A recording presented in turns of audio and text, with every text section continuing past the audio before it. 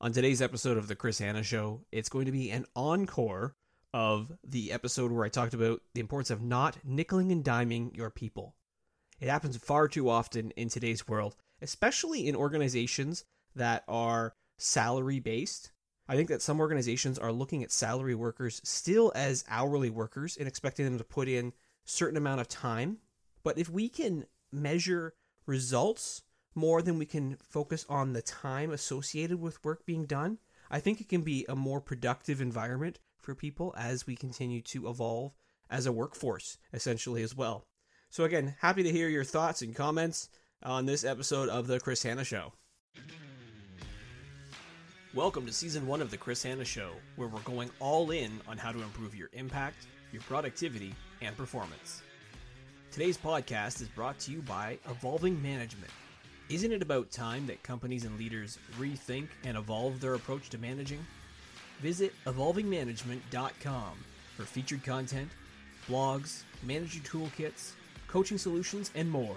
That's evolvingmanagement.com.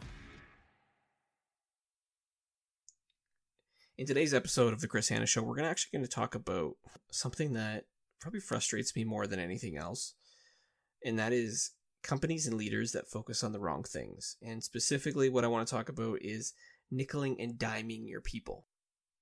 And when I talk about nickeling and diming folks, I'm talking about time, essentially. People who focus on tracking minutes, seconds even, with people in terms of how much time they're spending on certain tasks, or how much time they're spending on break or lunch or starting their day. Early this season, I talked about workplace flexibility, and I talked about the importance of working when, where, and how someone can be most successful. And organizations today need to realize that for people to be successful, they need to get off their backs. And they can't nickel and dime people, and they can't expect people to work crazy amounts of hours or always be perfect with attendance.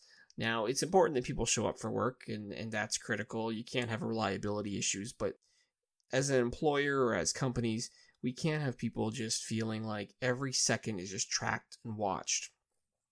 It's just incredible to me to how many organizations focus on the wrong things. With employee engagement scores so low across many organizations and industries, it's no wonder, it's no shock to me. When I talk about employee engagement, what I'm talking about here is unlocking discretionary effort.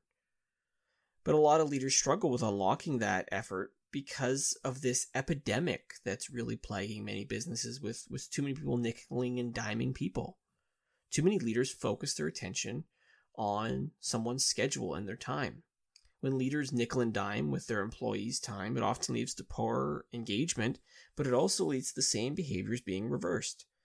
If an employee is nickel and dimed, they will do the same thing back. By that, I mean it's not uncommon to see that someone will take those extra little couple of minutes or seconds to themselves and start to do stuff that's maybe not work-related. It could be perusing things like, Facebook or social media, or just taking longer to get back into doing a certain task, or disappearing a little bit longer, or coming back from break or lunch longer than they probably should. As we talk about nickeling and diming, it's important for me to probably define this a little bit better as we go through this.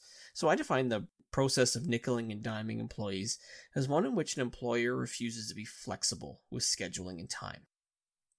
It's essential that everyone shows up for work on time. Look, I can't dispute that. But what happens when people stay late? There are some companies who will fail to recognize when an employee stays late, but then they get upset when someone doesn't show up right on time. It's a bit of a double standard. I think the great leaders are ones who can show flexibility and acknowledge that extra effort. Bad leaders will turn a blind eye, citing staying late maybe as an expectation if somebody does bring it up, or not care when somebody might stay late. Unfortunately, it's far too often too that many organizations will take showing up 1 to 2 minutes late as some egregious sin perpetrated by employees. But when they stay late to get the job done, helping a customer or another employee, it's rarely met with the same disdain. And two people can really play the game too if you start to nickel and dime. If as a leader, you're not showing flexibility, well, the employees aren't going to show flexibility either. the less flexible the environment, the more that you're going to have a culture of clock watchers. You know, those people who eagerly wait, count down the clock to the little seconds to the end of their shift. You'll see those people just scream out of the building at 5 o'clock, as an example. For the disengaged, you'll find that those employees will steal time, becoming less productive and efficient overall. Now, anyone who knows me knows that I am not a believer in the 40-hour work week. I truly believe that it's such an archaic thing that probably needs to be removed. Work shouldn't be evaluated or compensated, in my opinion, based on the hours that somebody puts in. It should be based on the value that they provide with the time that they have. If someone's able to get the job done sooner than later, that's a bonus. Good for them. The smarter you work instead of the harder you work, the more that should be valued and recognized. Let's get real for a little bit here on, evaluating, time. And we talk about nickeling and diming people. I've managed different company employees in a variety of different industries. I've even managed a team responsible for scheduling and forecasting that's responsible down to the minute. I've also managed team members in a retail operation supporting customers. So I get it. People need to show up for work on time. Most of the time they do, but the 5% of the time they don't. I've always believed that we should be as flexible as possible, not make a big deal of it unless it becomes a trend. I guarantee you that most employees spend more than 5% of their time doing work that is unpaid or unaccounted for after hours. You'll see this happen in whether it's retail environments, whether it's in hourly environments, or whether it's in salary environments, that people put in more work, but it's often not accounted for. So the more that organizations can remain flexible in letting people go to an appointment or come in late or take a longer lunch if need be, or not concern themselves with how much time someone might be not available or seen as available, maybe whether it's in a Teams setting, working virtually or whatever it is, the more people are going to appreciate that. If someone needs to come in a couple of minutes late, it doesn't negatively impact customers, well, then that should be seen as fine. There's got to be obviously give and take on both sides in terms of the employee and the employer relationship, but ultimately it comes down to having great conversations and talking through some of that stuff. Now, I get it though, that when we talk about the two worlds, and I would say salary and hourly are two different worlds, there are some different considerations to factor in here. Hourly workers, it is what it is. Time clocked in and time clocked out equals for what you're paid for.